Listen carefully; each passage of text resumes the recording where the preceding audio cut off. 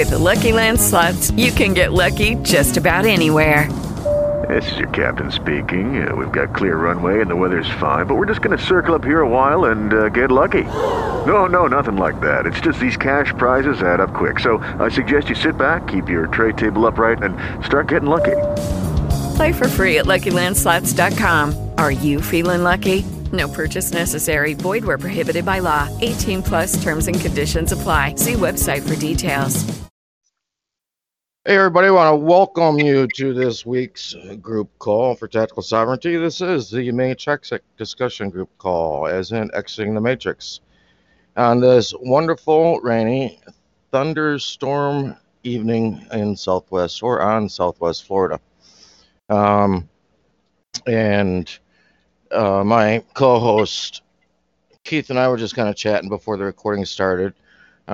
People listening to the replay, you'll probably notice that the recording started at one point, stopped and started again. I don't know why it decided to do that. We often hear people talk about their computers or phones and say, oh, it's got a mind of its own and different things like that, or it's possessed. Well, you know what? That might be closer to the truth than people realize. This technology came from somewhere.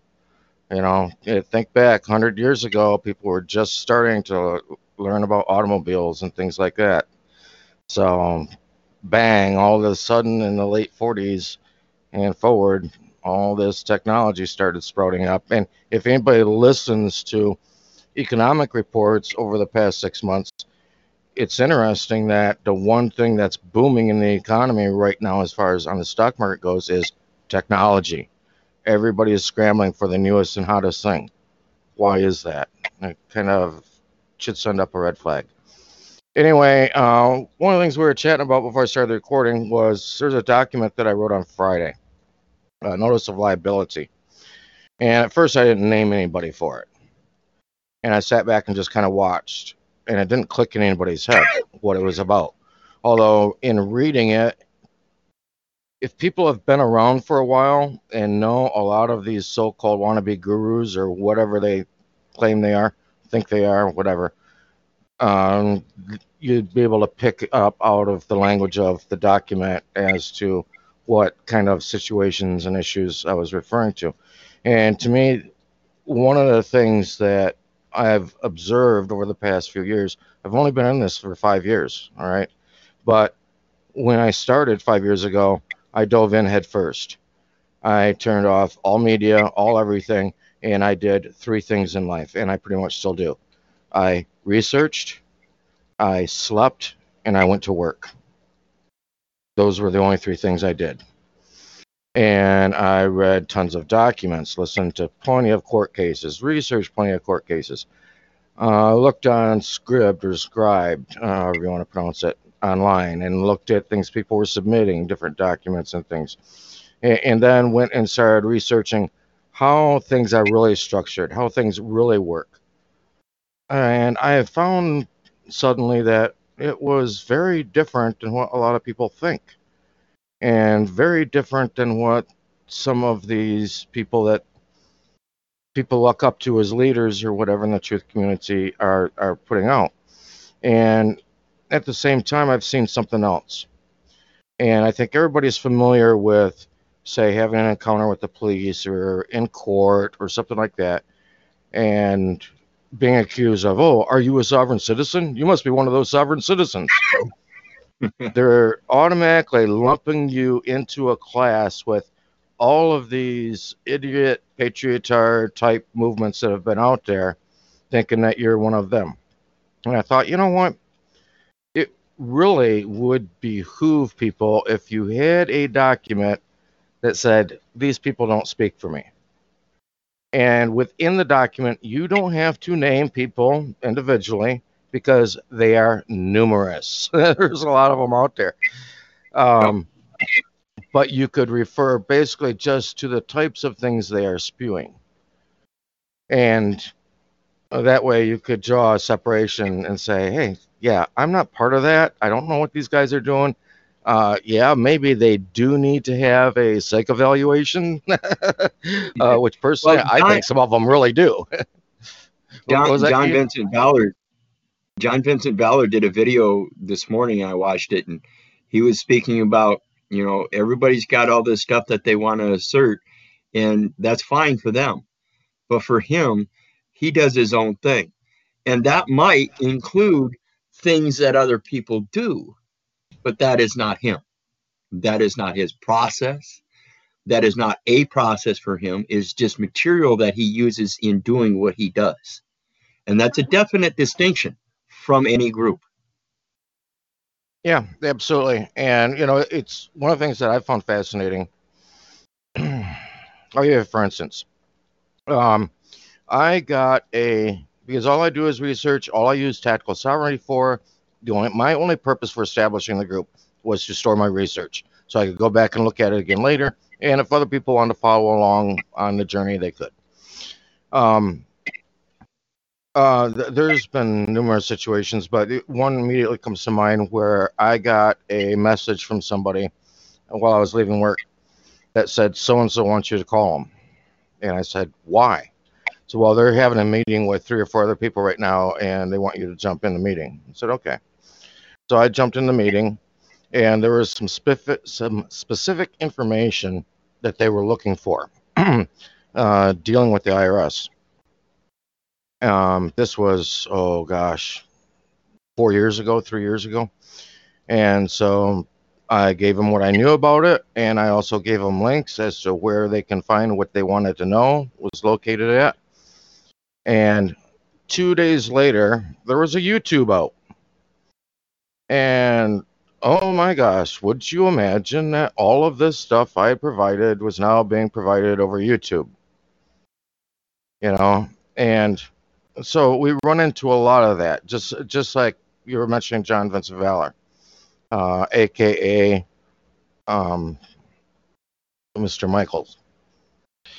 But Robert and Michael and I are working closely together right now on a very big thing. But like he said, we might use a little piece, and not only might we use a little piece, but what we see them using, they might have got from the people that do the research. They're just having fun making YouTubes and stuff. So that they really don't have the time to do the research, but so they're going and grabbing little snippets of information from all different people and throwing it into their stuff. So it may not be a case necessarily that we're using their thing, but they're grabbing stuff and putting it out for everybody else.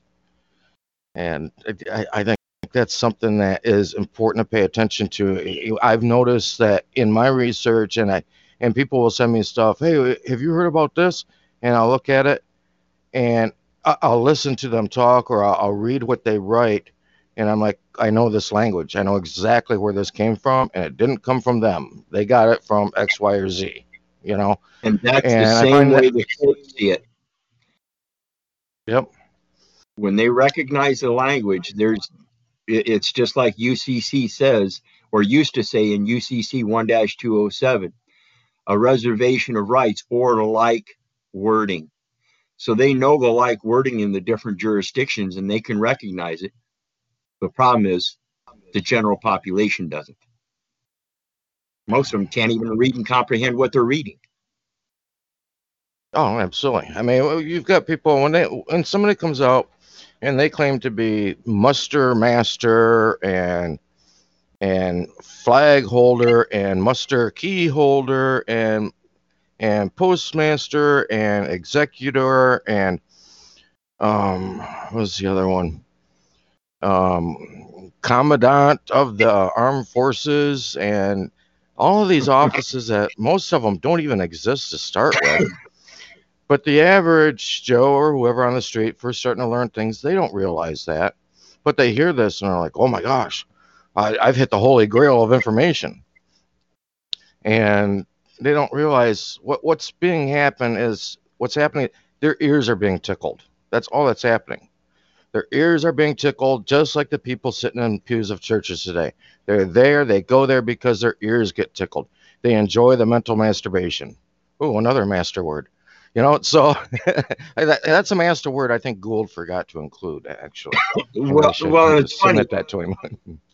Yeah, and it's funny how when he made that claim of being the master of this and the master of that, and he's the new postmaster, and he saved the American post office and this and that. Now everybody's got to go through him to access the court.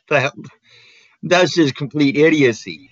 He obviously doesn't understand the Trinity that we're supposed to have within us: the Father, the Son, and the Holy Ghost. The Father is God, the Son is God, the Holy Ghost is God, but the Father is not the Son is not the Holy Ghost, and the Holy Ghost is not the Father. In the plenary positions that he professes through all these multiple different definitions and stuff, is simply that. But he's got it so ambiguous with all those different masters this and masters that. I can tell he doesn't understand the Trinity. Otherwise, he would make it that simple. The Father is the court, the Son is the postmaster, and the Holy Spirit is the banker, but they all operate as one in God, but they are each separate in station. And that's it. That's as simple as it gets. If you count on the Son being the Christ in Eucharist, being that transporter, the postmaster, the port master, the one that leads you to the Father in the main port, and realize that he's the main court, everything else trickles right down, and you have that same power. Ye are gods. No one. You know what, Keith, you're hitting on something right there. And that is, when it comes to having a master this or a master that, in my viewpoint, yeah, and this may sound crazy, but aren't we only supposed to have one master? And it's not an earthly master. Why claim an earthly master position? That is not the position that you are looking for. Right. This is the person we're supposed to be operating in, or conducting ourselves in person. In other words, we're supposed to have the internal personality come out through our body, through our actions. This is what's supposed to speak for us. This is the man, the person is inside, and it's the inside that's supposed to come out. So in effect, though he's not a respecter of persons, it's the man that he respects, because it's the body of man that shows by his actions whether that person is good or not. And that's what he respects, is the effect. If the effect is to be prosperous and abundant and to help replenish Mother Earth, that's what he respects. Anything less than that done in a commercial manner, there's no respect for. Right. Period. Absolutely. Yeah, I wrote that in the article I just did, Person versus Person, where it discusses are you a person? You know what I mean? And when Scripture talks about respect of persons, if you go into the actual language of it that was used, it's talking about he's not a respecter of titles. He doesn't look at the king any higher or lower than he looks at the serf. He sees us all the same. He could care less about all these earthly titles we throw on each other, such as muster, maester, any of that, any kind of master, whatever, keyhole, any of that crap. That means nothing. And to me, and here's something most people, I think, some people know, but a lot of people don't. There's a big difference between your reputation and your character. Your reputation is what man thinks of you. Your reputation is all of those titles that man has bestowed on you, or that you've claimed, or you've usurped, or whatever. Your character is what God thinks of you. That's what your Creator thinks of you. That's what Yahweh thinks of you. And that is what is supposed to be important. If you take care of what Yahweh says or thinks about you, then you know what? Everything else will fall in line. The reputation will fall in line. And people that don't like what you stand for, because you stand for what Yahweh says, well, you don't want those people in your life anyway. It's that easy. Easy house cleaning, and you don't even have to do it. Yeah, when we talk about the title, we're talking about God. God created he them, and he named them Adam. Now, he put Adam in the Garden of Eden and put him to sleep. He didn't put Adam and Eve in the garden. He put Adam in the garden. Then he put him to sleep. Then he took a rib from inside and brought it outside. He brought something from the darkness out into the light and created a woman for Adam. And then Adam named his woman, his wife, Eve. Adam named the animals. Adam named the fowl. Adam named the fish. God named Adam. And that name applies to man, both male and female. It was Adam that named Eve. When we do this and we write it in a literal sense, that becomes a title. You can call me Keith, but if you write it down on a piece of paper, either Keith, Keeth, Keath, Kieth, however you want to put it, that is a title because it's been applied to a piece of paper, which is commercial. And paper on man is slavery, period. Something you brought up in the very beginning, that the Creator made Adam and placed him in the garden. That's something most people miss, is that Adam and Eve didn't start out in the garden. They were placed there. The creation happened somewhere else, and then they were put there. And right. They were placed as one, named Adam, and then he pulled the rib. He didn't put Adam and Eve in the garden. He put Adam in the garden and then took a rib from Adam and created woman, made that woman Adam's wife, and Adam then named his wife Eve. Right. But what I'm saying is, since they were placed there, meant they were created somewhere else, which means there is a somewhere else. And that's something that a lot of people they don't think about that. They're for some reason their eyes of their mind just skip over that. But I mean, now that's going down a whole different rabbit hole of Jesuit teaching. So I really don't want to go there. So, well, it says in Genesis that the waters flowed forth from Eden into the garden. Now, Eden is where the tree of knowledge was. And when he placed Adam in there and then created the woman, and Adam named her Eve, and then Eve ate from the fruit of the tree, then he took them out of the garden and made them till the land of the earth. While they were in the garden, everything was already provided. This is my interpretation of heaven. He already placed Adam in heaven beside him. And then when it was Eve that took of the tree of knowledge, then he removed them from heaven, put them in earth. And now they have to toil the land, pay homage to the Father 1 day a week, paying Sabbath, homage to Mother once every 7 years, paying Sabbath in Mother Earth by letting the earth take rest. And this is all just part of our obligation now, because the first word was broken, and that is don't eat of the tree of knowledge. Well, now that we have knowledge, we have to show that we can use it. That's our obligation. If we want to have that knowledge, we got to use it. We can't omit it.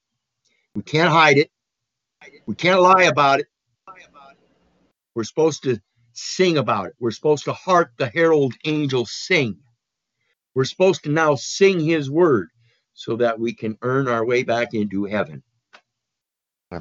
Well, and speaking of knowledge, that goes directly related to what I kind of want to cover this evening, and that is knowledge. And we hear so often about how knowledge is power, and so people go out and they're really getting what they think is knowledge from some very poor resources, and they don't realize not only is knowledge power, but knowledge can be powerful in the wrong way. Knowledge can be damaging if it's the incorrect knowledge.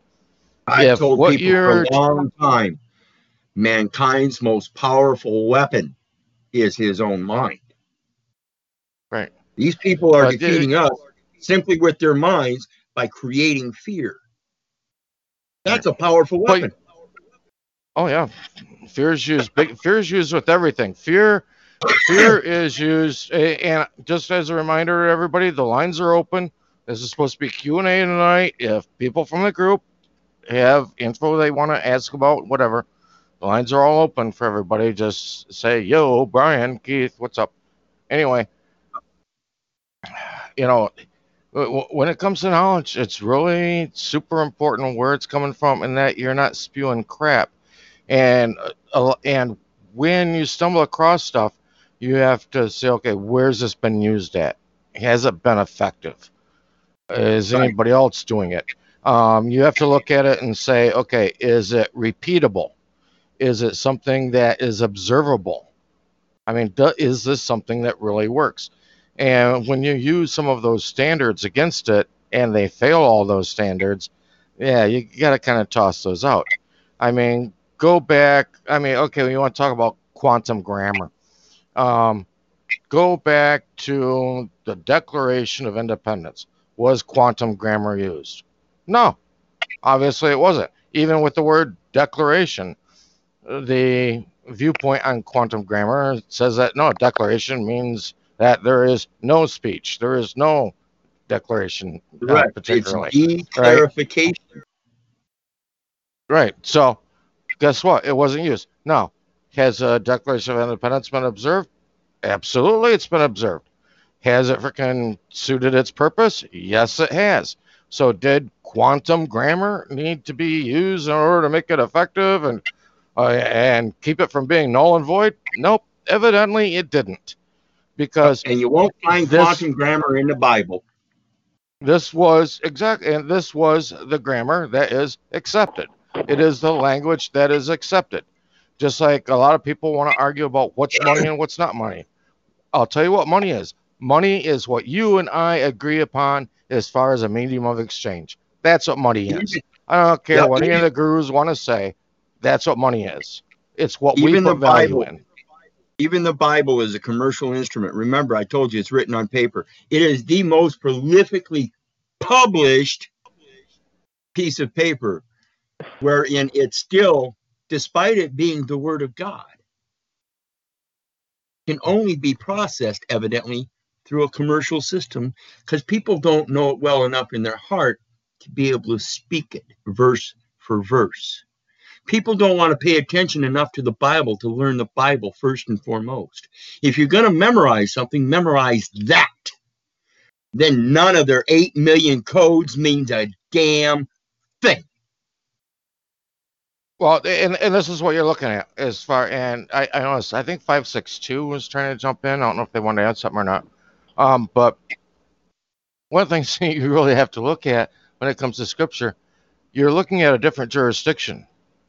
And you're looking at what's happening today is what's called the double-minded man. They're wanting to live in one jurisdiction while they're actually submitting to a different jurisdiction. And how can you, on Sunday, you're going in and people don't realize it, but you're going in, you're studying and you're learning about the jurisdiction of the Creator. And then on Monday morning, you're jumping right back into the jurisdiction of mankind. And, it takes nothing more than going to the first book of Samuel. I've posted it a couple times. One simple chapter there where Samuel was complaining to the Creator. He says, listen, these people want a God. I've mentioned this before. But he said the people want a God. They want a man God. They want an earthly God. They want a king, like all the other nations have. And the Creator said to him, listen, he said, number one, Samuel, they haven't rejected you. They've rejected me. And he said, and you let them know, if they want an earthly God, if they want an earthly king, then this is what's going to happen. Their sons are going to go to war and die in war. Their daughters will become maid servants. The crops of the field will be stolen by the king. They'll only get a small percentage of it. And guess what? And you've got to pay for it. Does that sound familiar? That's what's happening today. It's exactly what he promised would happen. Okay, so how do you reverse that? The only way you reverse that is you decide whose jurisdiction you're in. Period. When they started asserting that they wanted a king, it's because they lost communication with the king, the sovereign. And so when we think about the people that are able to operate in the correct capacity and be true educators of the knowledge of his wisdom, that's what we refer to as servant kings. People that have gone through life and they've paid that homage to their father once every 7 days, and they've paid that homage to their mother earth once every 7 years. And upon that year of Jubilee, the 49th year, they were able to let the earth rest. And then on their 50th year, they get to retire and they go forth as teachers of the knowledge that they took the time and experienced and gained his wisdom of that knowledge by their own observations. And this is the importance of observing, recording, and reporting. You observe for the first beneficial years of your life to be a trustee, to learn how to be a trustee.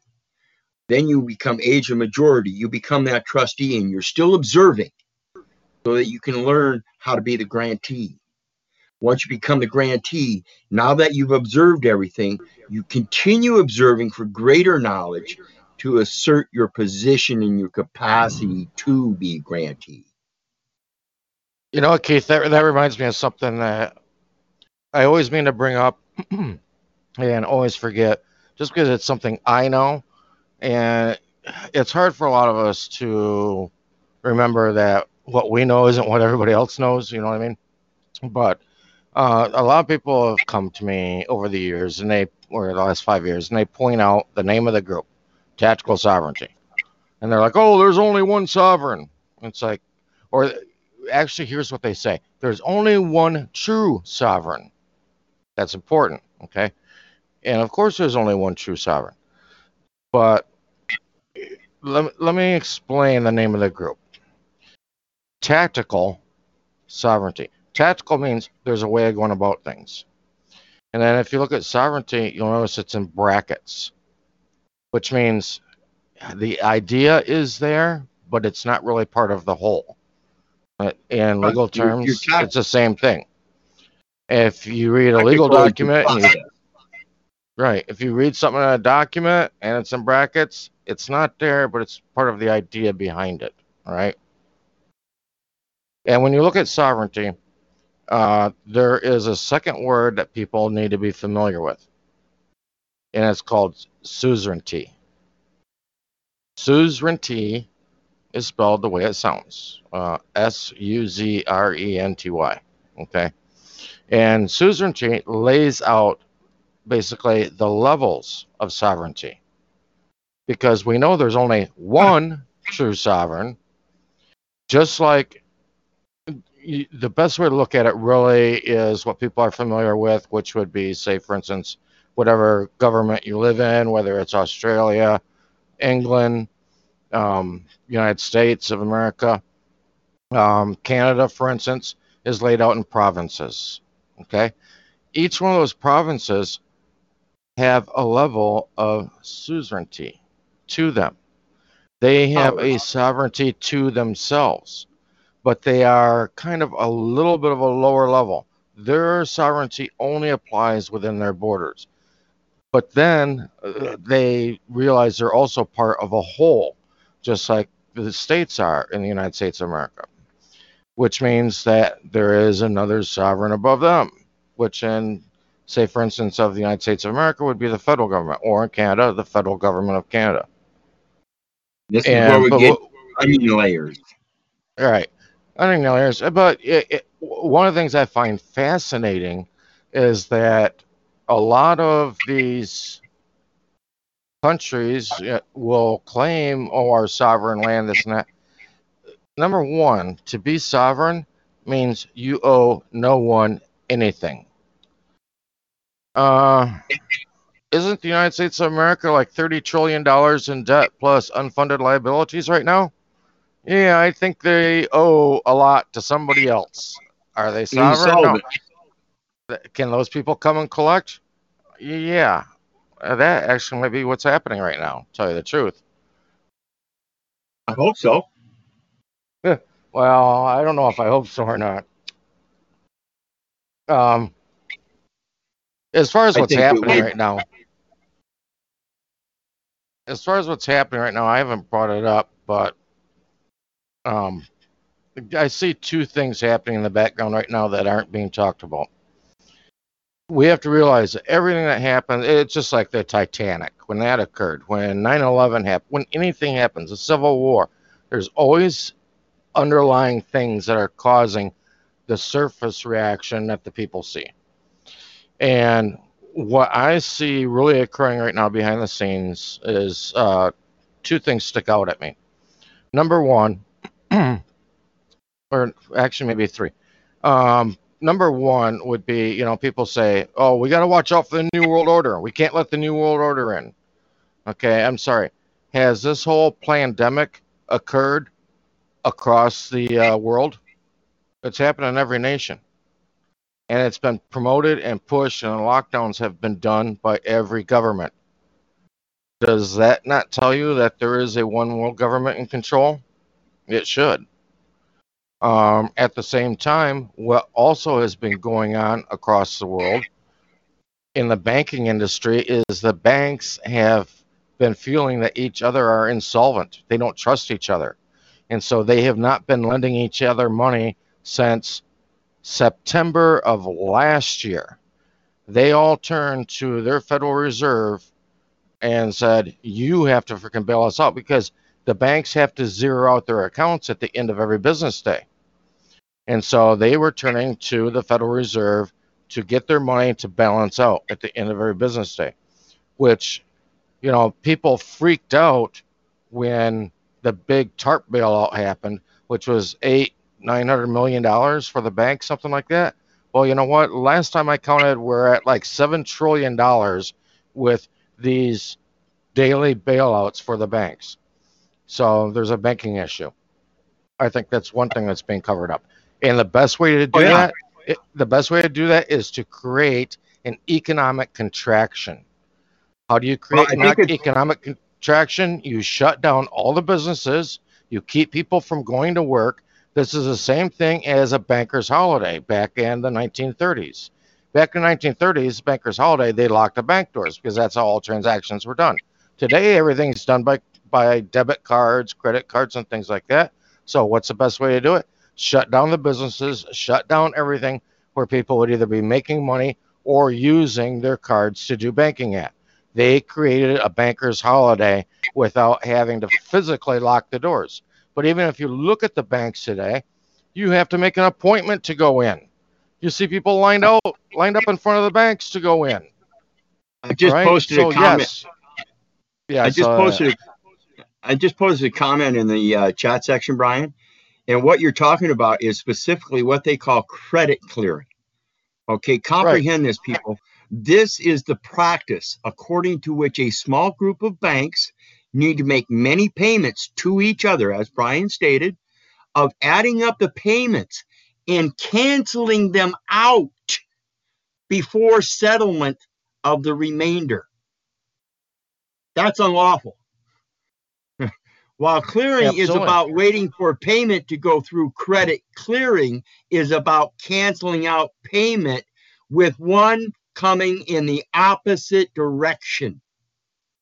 This is the unlawful conversion they do with US dollars, which are known to be letters of credit, versus you and being demanded to make payments in Federal Reserve notes, which are par values at zero intrinsic value, as promissory notes and not actual payments. And that's the same thing. If they've already canceled out the payment, they can't order you to make payment if it's been canceled, let alone in a different species. Bingo. And that's what you're going to find also if you research things with a birth certificate. You're going to come across a DTCC. Oh, what's a DTCC? It's a clearinghouse. They're doing the same thing. Depository Treasury Clearinghouse. Yeah. Now the second or third thing that I see happening right now is I've been listening even before these bank loans were happening with the Treasury. I was starting to really pay attention to the farmers and listen to what the farmers were saying to each other. My uncle's a farmer. He's farmed everything from pigs to corn to milking cows, you name it. And I really started listening to the farmers and what they were saying to each other and what was happening with them and within their associations. And there was a big slowdown on production being pushed. And during this whole situation we've been experiencing here in the beginning of 2020, I've seen fields, like onion fields for these farmers, where onions are piled 100 feet high and they go on for acres, rotting in the field. And they're saying that the problem is there's a break in the supply chain, basically because of the lack of need. You think of all the onions that like McDonald's or Burger King or Wendy's or any of them might need, let alone all the independent restaurants that have been shut down. And I would say a lot of them permanently, even a lot of the big corporate restaurants like Perkins or Shoney's, some of them are shutting down permanently. So the demand was gone. And at the same time, a lot of these farmers raising, for instance, beef cattle have been told, you've got to get rid of your cattle. But at the same time, now you can't sell your cattle to somebody else within our association. You have to get rid of them some other way. Bottom line, dig a hole and put a bullet in them. That's what they're saying. So there is something huge that's around the corner from us that, I mean, I don't make predictions, but to me, this is too obvious. Right around the corner from us is a big food shortage. And what they're going to do is they're going to turn around and they're going to blame this boogeyman called Certificate of Verification of Identification. They're going to blame that on this whole situation. Okay? But people don't realize that what's really happened, what these farmers have really been talking about since actually for 2 years now. I've found in blogs of people in Japan even talking about it. The problem has been a grand solar minimum, and that the growing season was shorter. There was flooding going on into the early summer. There was freezes starting earlier in the fall, and they were having a hard day. They figured that they might get off 40% of their crops if they were lucky. 40% of the norm they would get off every year. Now go and compound that with the problem in the supply chain where there's so many restaurants not needing their product, and so the products are rotting in the field. We have a big issue at hand, something to pay attention to. And to me, that is one of the other things that's hiding behind the scenes. And probably to me, the biggest thing that should be important to us. If you look back over history and look at different nations, even 2,000 years ago, you will see that the sun had a huge effect on how nations grew or died. A lot of them died completely. I was looking at a study done on grand solar minimums and maximums. And they basically laid out a map that showed a few thousand years of maximums and minimums. And they thought, hold on, this would be interesting if we took this map and overlaid it on a timeline for world history. And they put it over Asia. And lo and behold, imagine this. These dynasties that grew and fell were in direct accordance with the grand solar minimums. A Ming dynasty in China would go up, then all of a sudden there would be a grand solar minimum, and the people would think, oh, the gods are angry at our leaders, so they would bring in a new one. And by the time they brought in the new one and they got established, the grand solar minimum was over, and all of a sudden crops would start doing good again. And they think, oh, okay, the gods like this guy. And then when it started going down again, they think, oh, they must have done something to anger the gods. So, and you could see this spike up and down. It was amazing. It was amazing. And but what I I think we can find see the same thing. fascinating, I think we can see the same thing in our natural waterways. If you do some research on a guy named Victor Schauberger, I'll send you a link.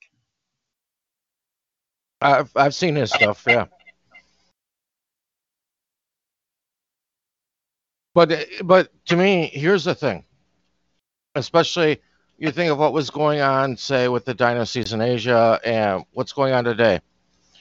What's happening? What's really happening? What's really happening is the powers that be who have placed their ass on the seat of the most holy and want you to look at them as God don't want you to realize there's a higher power controlling everything. Because if they admitted that, then they mean nothing to us anymore. It tells us right then, oh, you know what? Yeah. We're worshiping the wrong God. We're worshiping man. We shouldn't be worshiping man. We shouldn't be working for man. Worship and work mean the same thing. That's where the word work comes from. Work, workshop, worship. They come from the same place. Well, and it says right in Romans 13, first verse, let every soul be subject unto the higher powers, for there is no power but of God. The powers that be are ordained of God. And I believe I was also told that he knew me before I was in the belly, and that when I came as from the belly, he ordained and sanctified myself as a prophet among the nations. Absolutely. And that's what I'm supposed to sing his word. Yeah, that's what it says in Psalms. And here's the thing. You were sanctified in the belly. That means you were placed under a different jurisdiction. And then you were born, and what'd you do? You decided to switch jurisdictions. So who's to blame here? Who is really to blame here?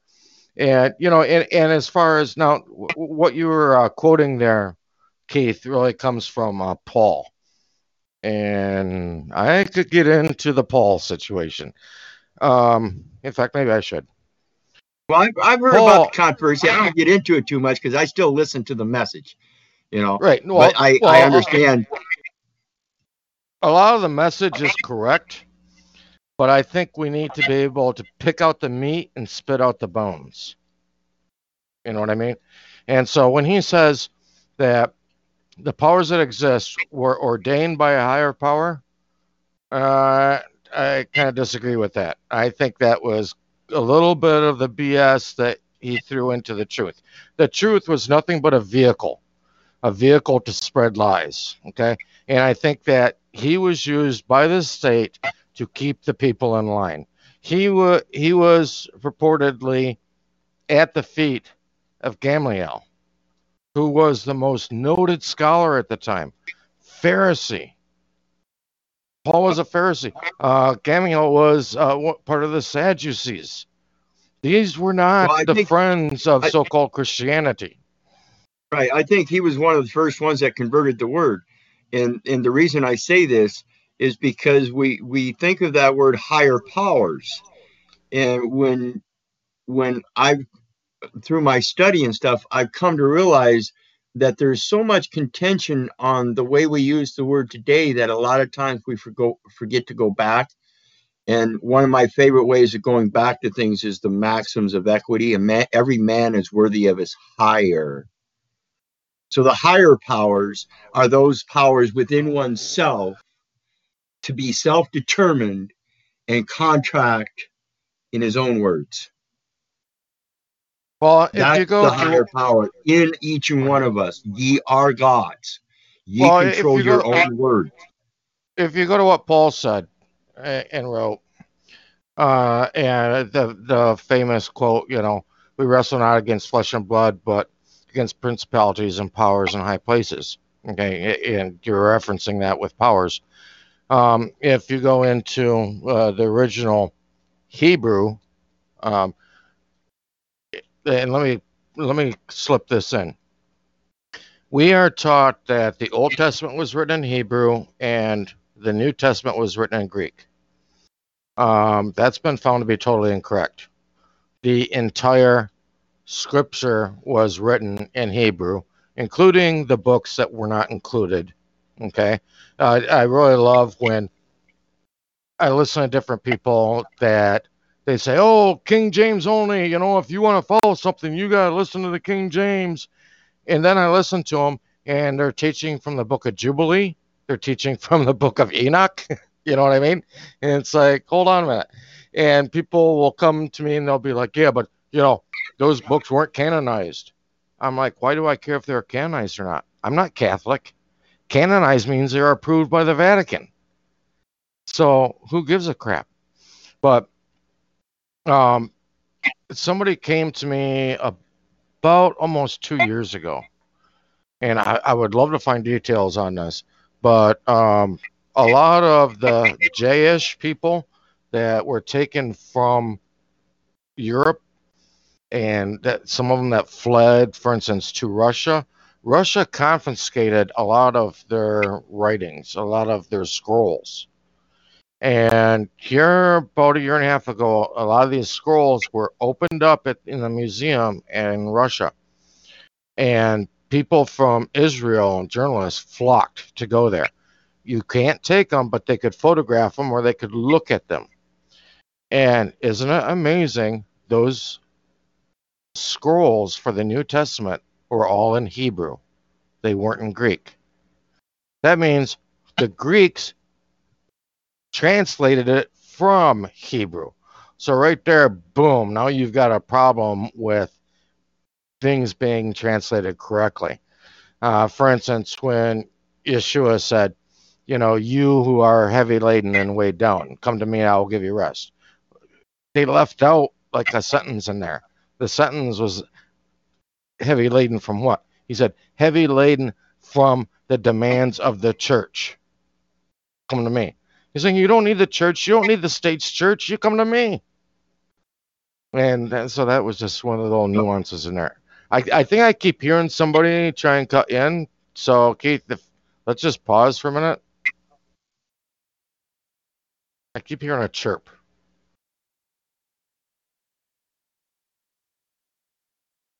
Well, I haven't been All right. trying to chime in, but I will say that I've been listening. I know Keith and Brian. Just sitting here listening to you guys go back and forth is just great. I'm really enjoying it. Learning a lot of things from you guys, and I've found Keith to be bringing the Word of God and the Bible into the common knowledge or common sense understanding. And Keith, you've been very helpful. I just wanted to say that. Thanks, guys. Glory goes to him. Like we were talking earlier in the meeting, it's not necessarily about their quantum grammar. It's about quantum everything. Just making things simple will shed so much fear. Keith, why don't you tell people what quantum actually means? Pull up a definition and read it if you want. When we think of quantum, in what I'll call the general sense, what I believe the most common usage of it would be, like I said, simple.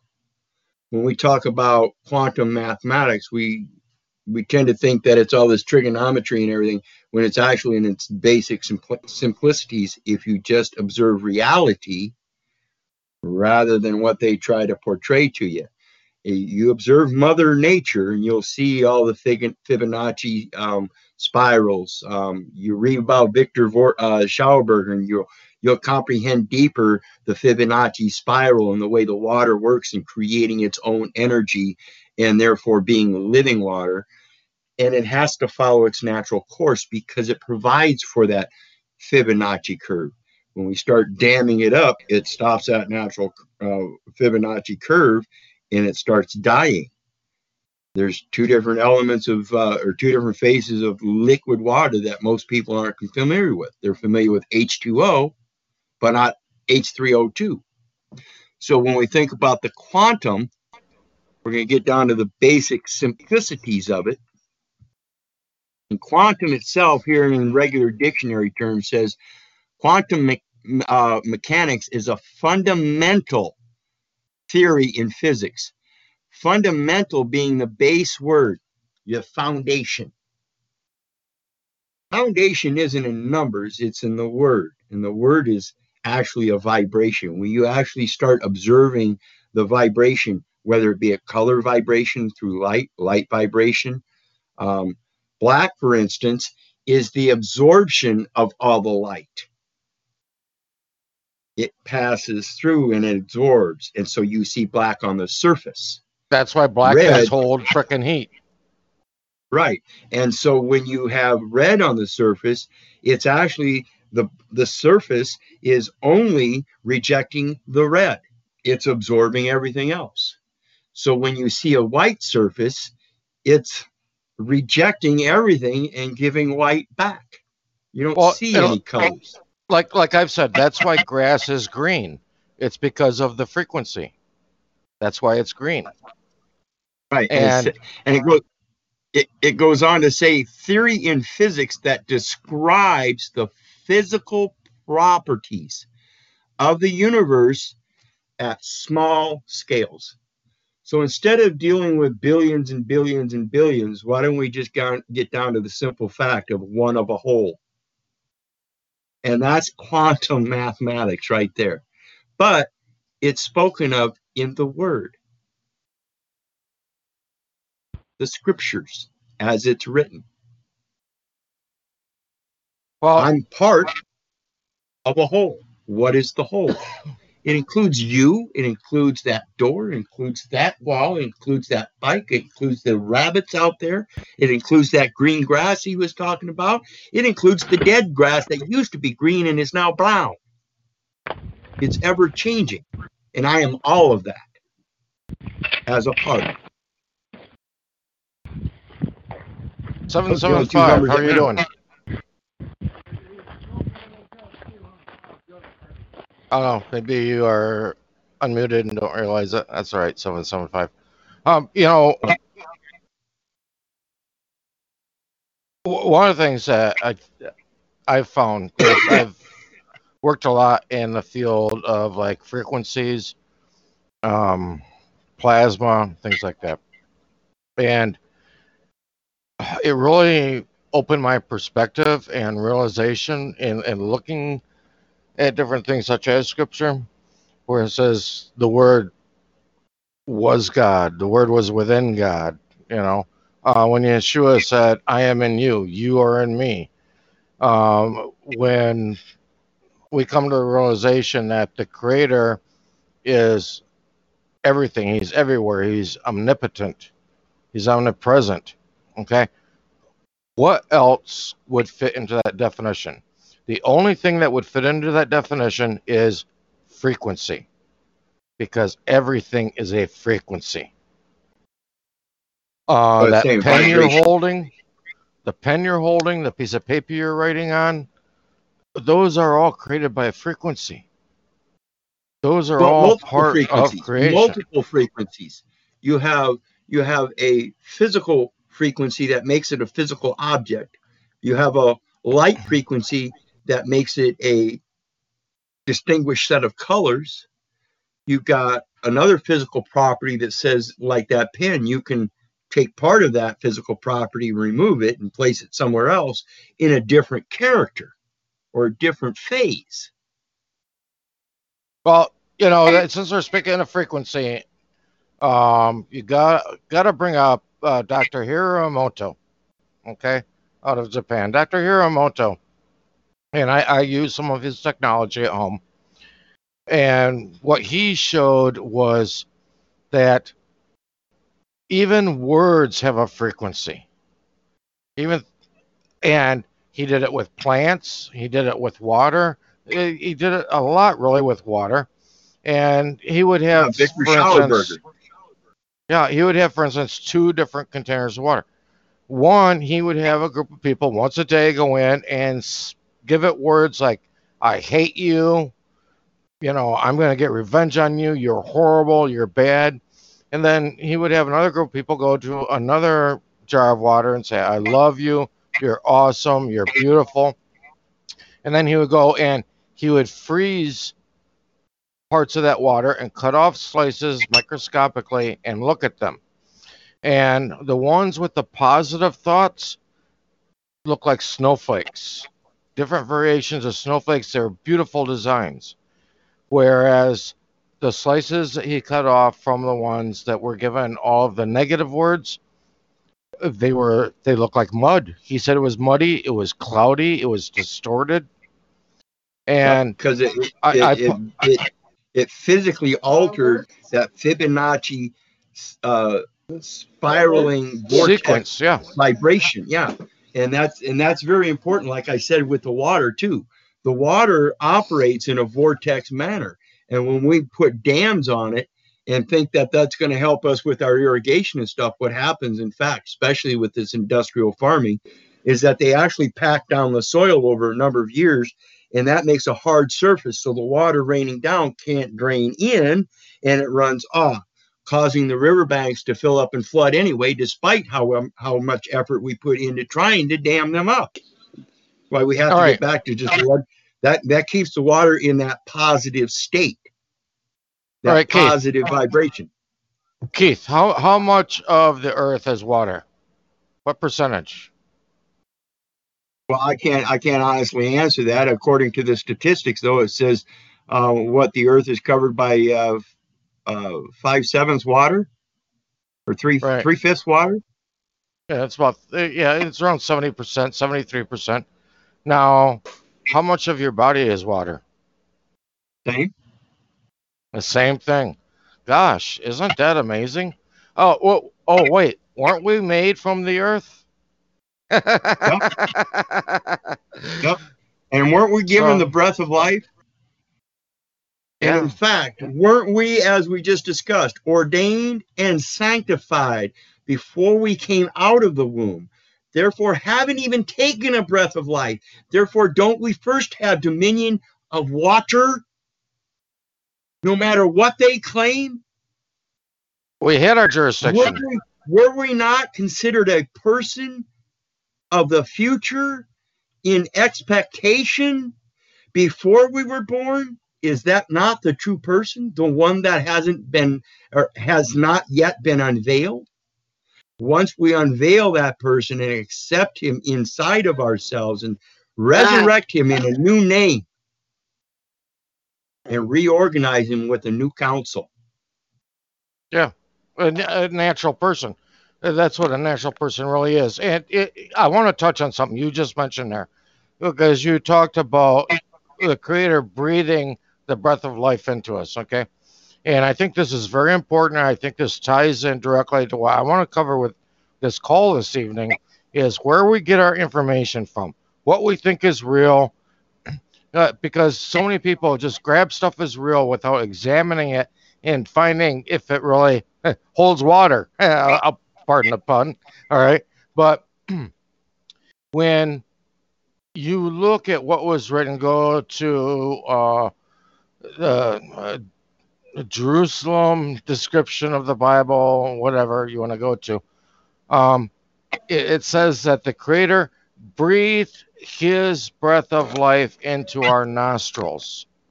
Okay, to me, that is extremely important. Why did he breathe the breath of life into our nostrils? Number one, our mouth. Why not breathe it into our mouth? Our mouth takes in unclean things. It can also speak unclean things. Why not our ears? Our ears can hear unclean things. What about our eyes? Our eyes can see and view unclean things. How about your butt?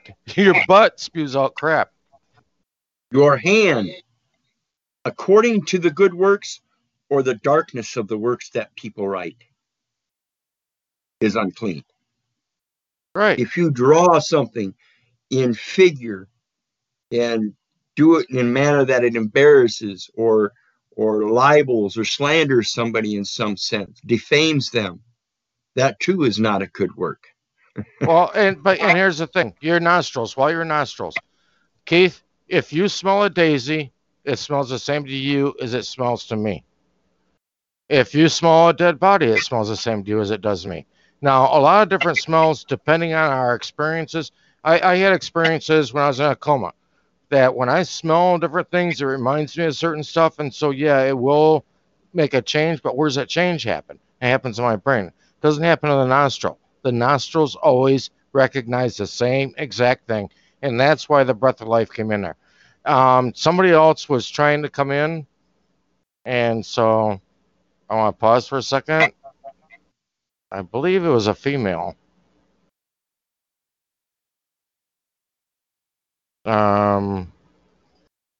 If that was the case, you're breaking up. Type something into the chat, and I'll try and bring you in. That way, I'll recognize who you are on the board. You can, raise your hand or type something in the chat. Yeah. I've got all lines open right now.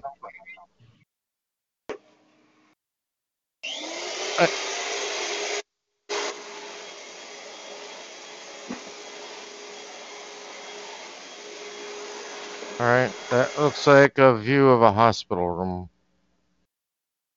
It's Reverend Kenneth R. Jenkins.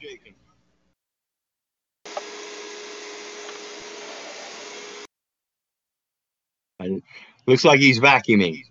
Yeah, he's unmuted and he doesn't realize it. Yeah, if you don't plan on saying anything or you don't want to say anything, just mute yourself out. It's that easy. But I muted him. Anyway, what time is it now? It's after 10. We've been on for an hour. I really think it's important that people not just grab the first info they hear and think, "Oh, this is a holy grail." You need to weigh it. Like the scale. Is it lighter than a feather? I mean, what is your soul like? We need to weigh things out and see if they really make sense. Go into some of the old documents. Are they going in there and using colon, semicolon, full colon? I'm sorry, if you've got a full colon, there's doctor's remedies for that. Evidently, you've got some stoppage going on, but.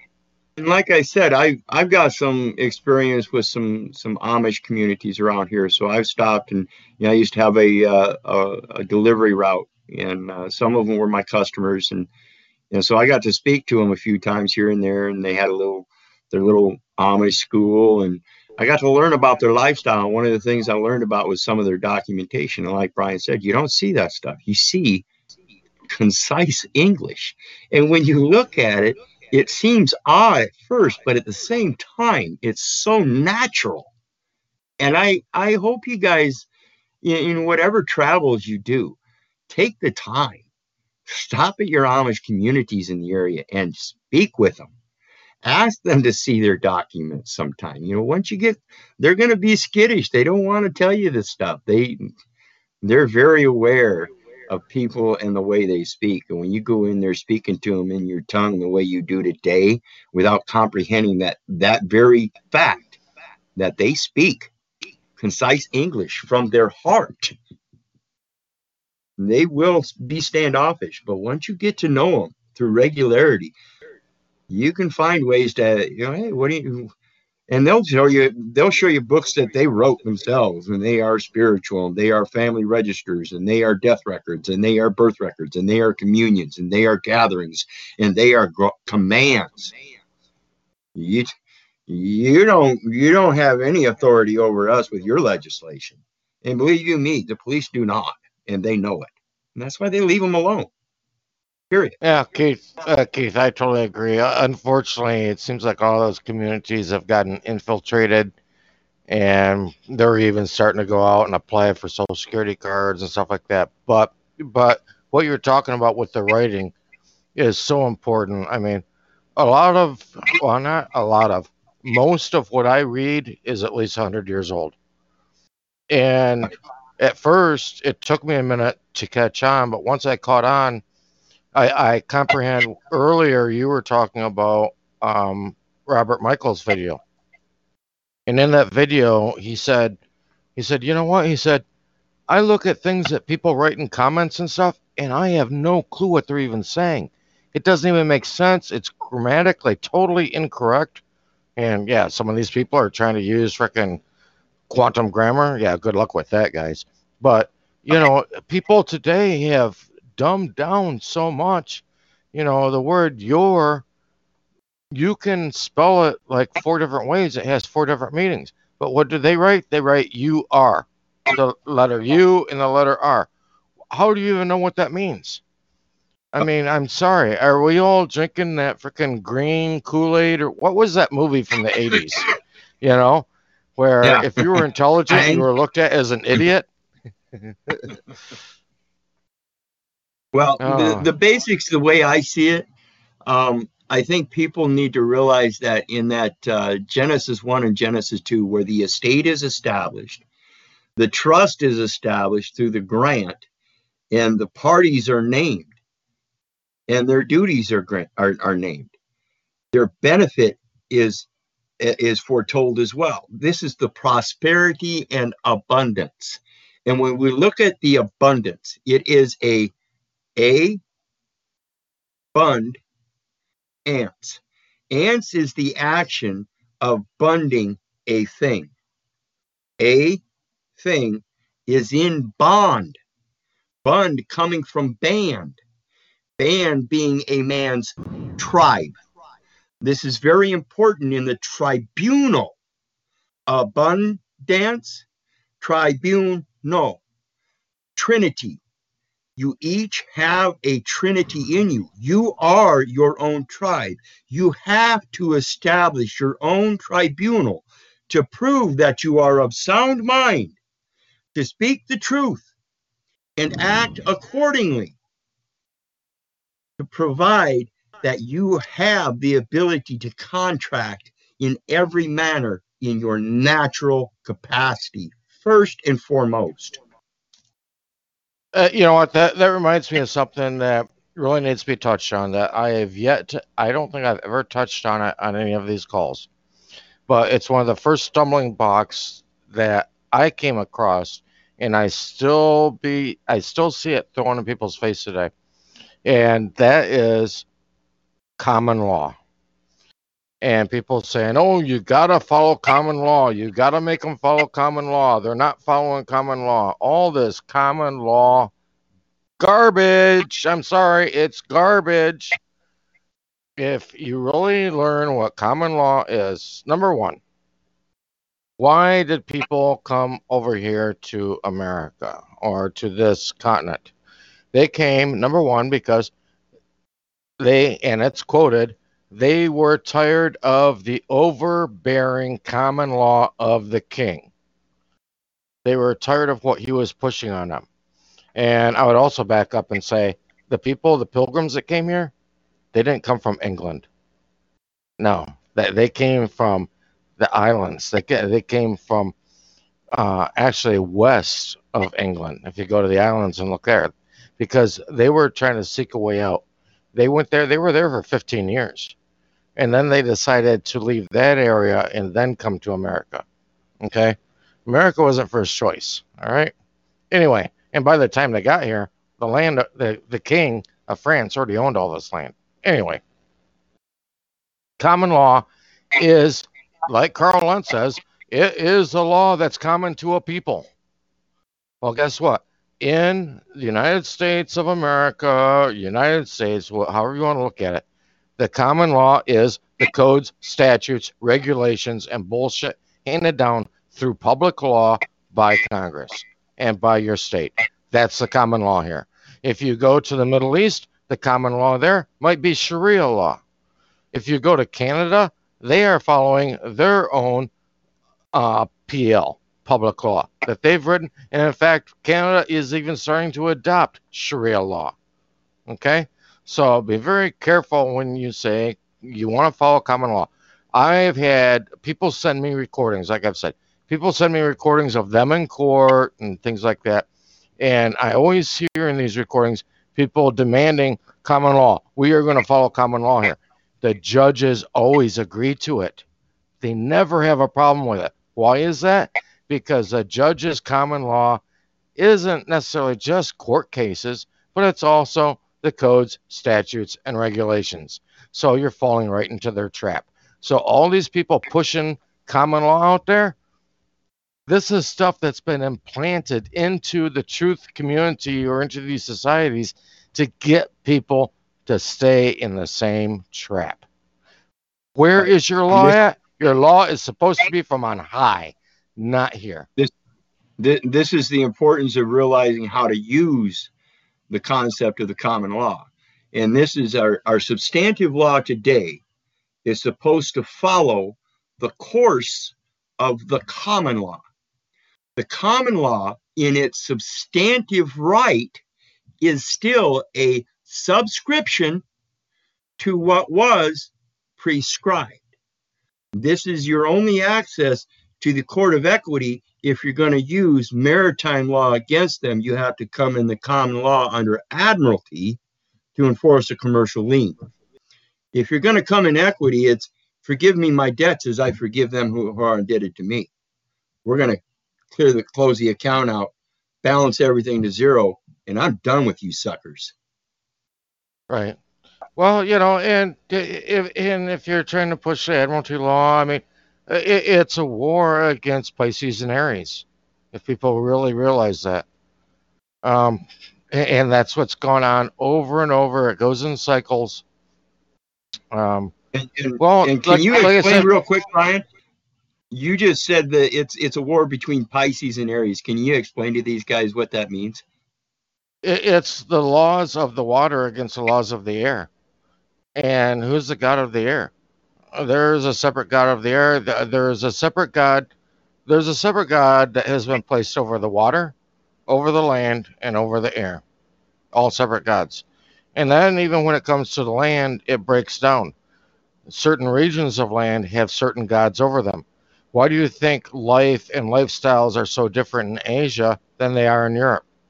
Why do you think stuff seems so different in Europe than it is here? How come is it that we hear so little about life in Asia?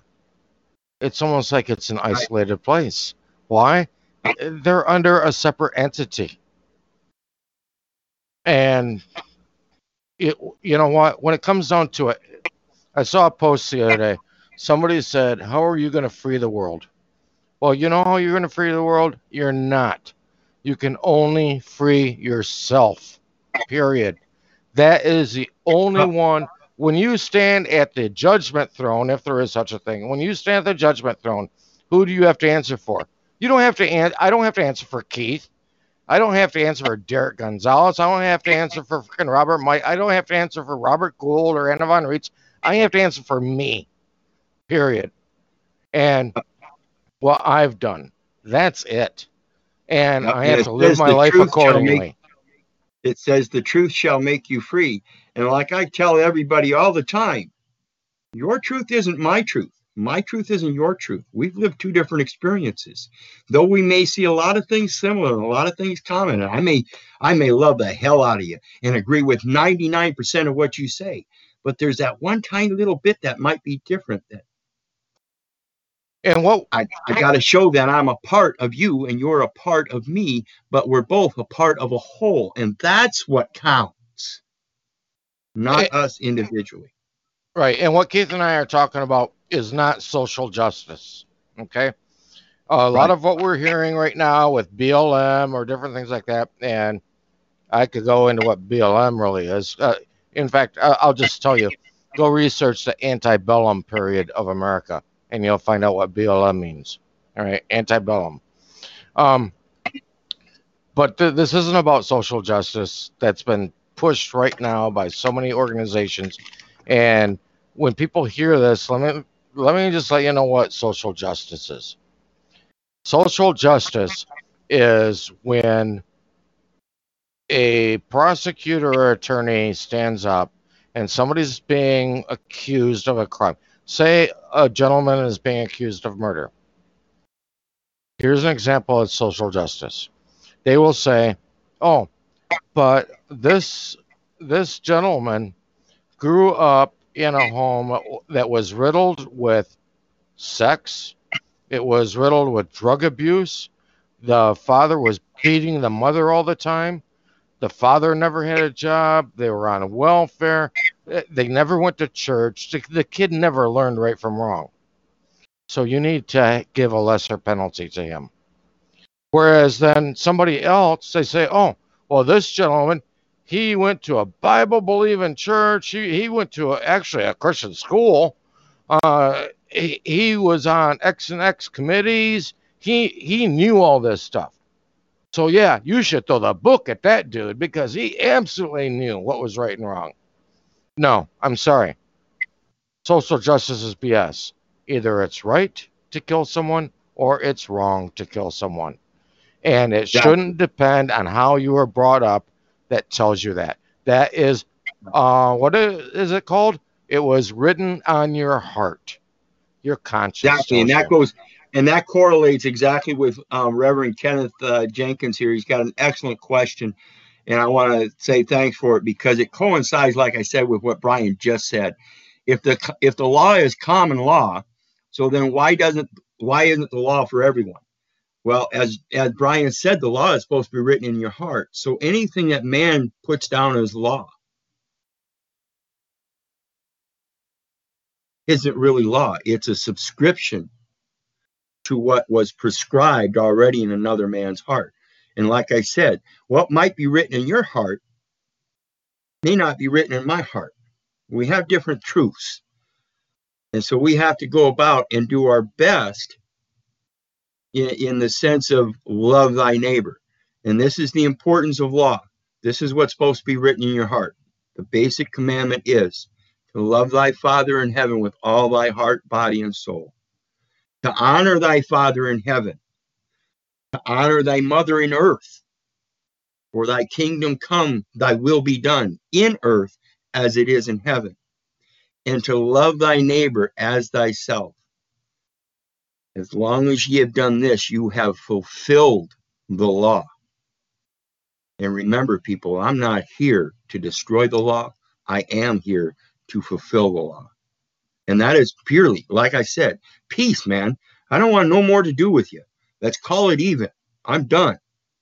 Settle the account, bring it to zero. You're not obligated to me anymore. I'm not obligated to you anymore. We each know our obligations, and they are separate and distinct. Have a good day. Yeah. Let my yea be my yea and my nay be my nay. Yep. And, and I would have to say to who typed that into the chat that, you know what, unfortunately, in today's system, person number A or person number B are not treated the same way. They're treated differently. And correct. That is totally wrong. And like I said, why is it wrong?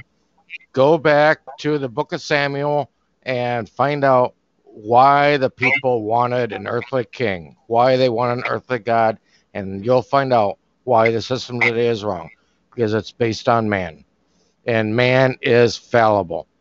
Even when I was speaking earlier in reference to Paul,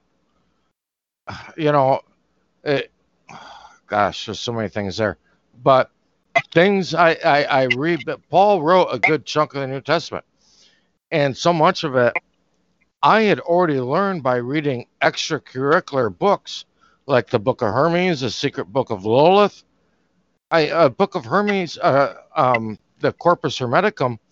It was talking about the infallibility or the fallibility of mankind. Our corpus, our body was not honorable. It wasn't true. It couldn't consist of honor, and so it talked about the flesh, the corruptibility of the flesh. And so then when you go and read that in like Hebrews, it's like, oh my gosh, I know exactly where Paul got this from. It's from this book of the Corpus Hermeticum that was written 2,000 years ago. He was reading that same book. In fact, he actually wrote things almost line by line from the Corpus Hermeticum and from the Secret Book of Lilith. And this is true in reaffirmed in the King James Version of the Bible. I can't remember what verse, but we are to sacrifice our bodies. And this is what tells us that we are to hold our spirit and soul above all else. And that is our honor, trust, faith, love, integrity, respect, reverence, admiration for each other as equals. And people are sacrificing. People are sacrificing their bodies. If you are living your life representing that birth certificated person, the entity created by the state, you are committing fornication. Fornication means giving over the body. You are giving over the body to the state for what they created. That's fornication. But, all right, I keep going. We've been on for over an hour. Keith, what do you think? Thanks, everybody, for being here. Yeah, sounds good. I want to thank everybody for joining us. If anybody's got any last word to say, please speak up now. Otherwise, we're going to leave out of here and let everybody know if it wasn't for you guys, I wouldn't be doing this. How about you, Brian? Hey, exactly the same thing here. Yeah, did somebody want to jump in? Yeah, Brian, or did they just say thank you? No, yeah, Brian, this is Chad in Minnesota. I just wanted to say thanks, guys. I appreciate the call.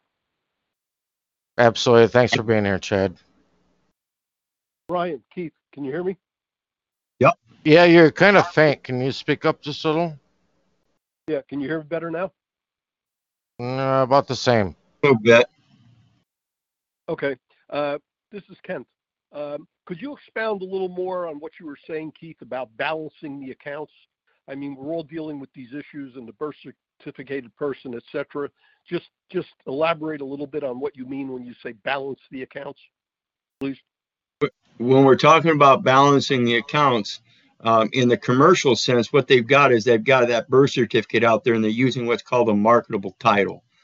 That marketable title is theirs. They're using it in their incorporation, and through their fraudulent assignments and stuff, they've got you operating in a presumed capacity, and you're assuming that capacity as well because of the way we've been educated. I did it for many years myself. And what we've got to come to realize is that account is actually a legal fiction. And so it's an assumption to begin with. When we break that assumption and say, okay, we realize the assumption, here we're breaking the presumption, I forgive you your trespasses as I ask for you forgive any mistakes I might have made. But now I'm done. He's my true ledger. He's my true judge. We're not going to let you judge me. My mistake was using your game piece on the Monopoly board. So take back the top hat. I'm out of here. And basically, in that commercial sense, they've got these processes. Brian was talking about secured party creditor and stuff. But just by knowing the process or having somebody that knows how to use it and prove that it works, that's proof in and on and for the record that you don't even need to use the process anymore. Just write up an affidavit that you know how it works and you hereby command that it be done that way according to the operational law. Well, you know what? Let me add to that, Keith. People could look up non-corporate capacity.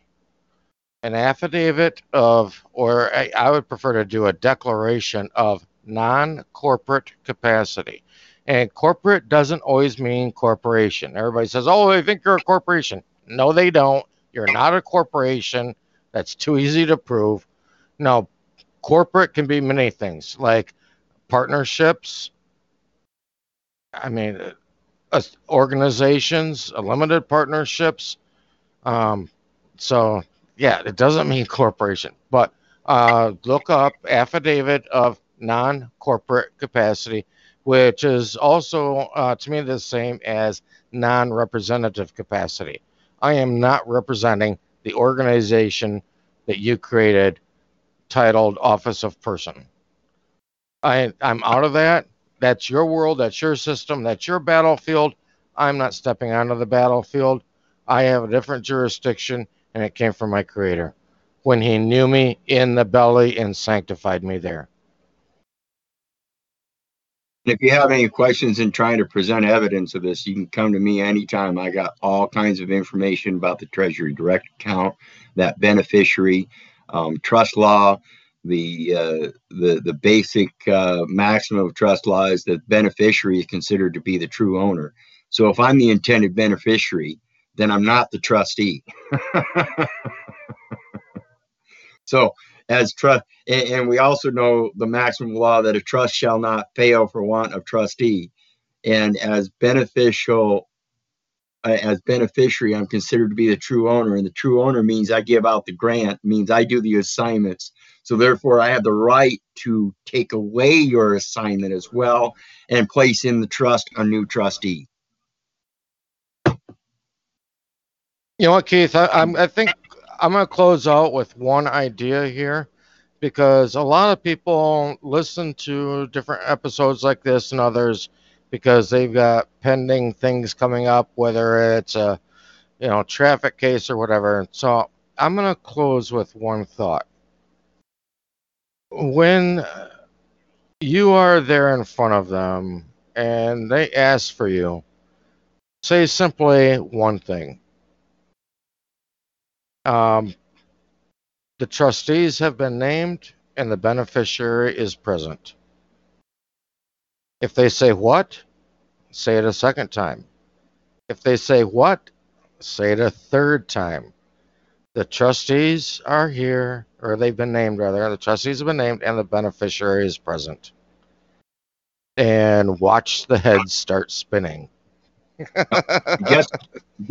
Guess who was named trustee? Yep. The state. Yep. The plaintiff. They're the ones that are supposed to be responsible. All right, guys. Everybody, have a good night. Until next Sunday night. Thanks, Keith. Any statement you want to close out with? Oh, just as always, if it weren't for you guys, I wouldn't be doing this. God bless. Love y'all.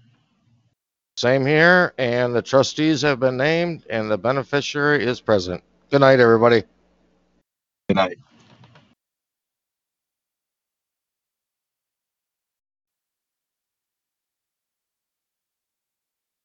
Lucky Land Casino, asking people, what's the weirdest place you've gotten lucky? Lucky? In line at the deli, I guess? Aha, in my dentist's office. More than once, actually. Do I have to say? Yes, you do. In the car before my kids' PTA meeting. Really? Yes. Excuse me, what's the weirdest place you've gotten lucky? I never win and tell. Well, there you have it. You can get lucky anywhere, playing at LuckyLandSlots.com. Play for free right now. Are you feeling lucky? No purchase necessary. Void where prohibited by law. 18+. Terms and conditions apply. See website for details.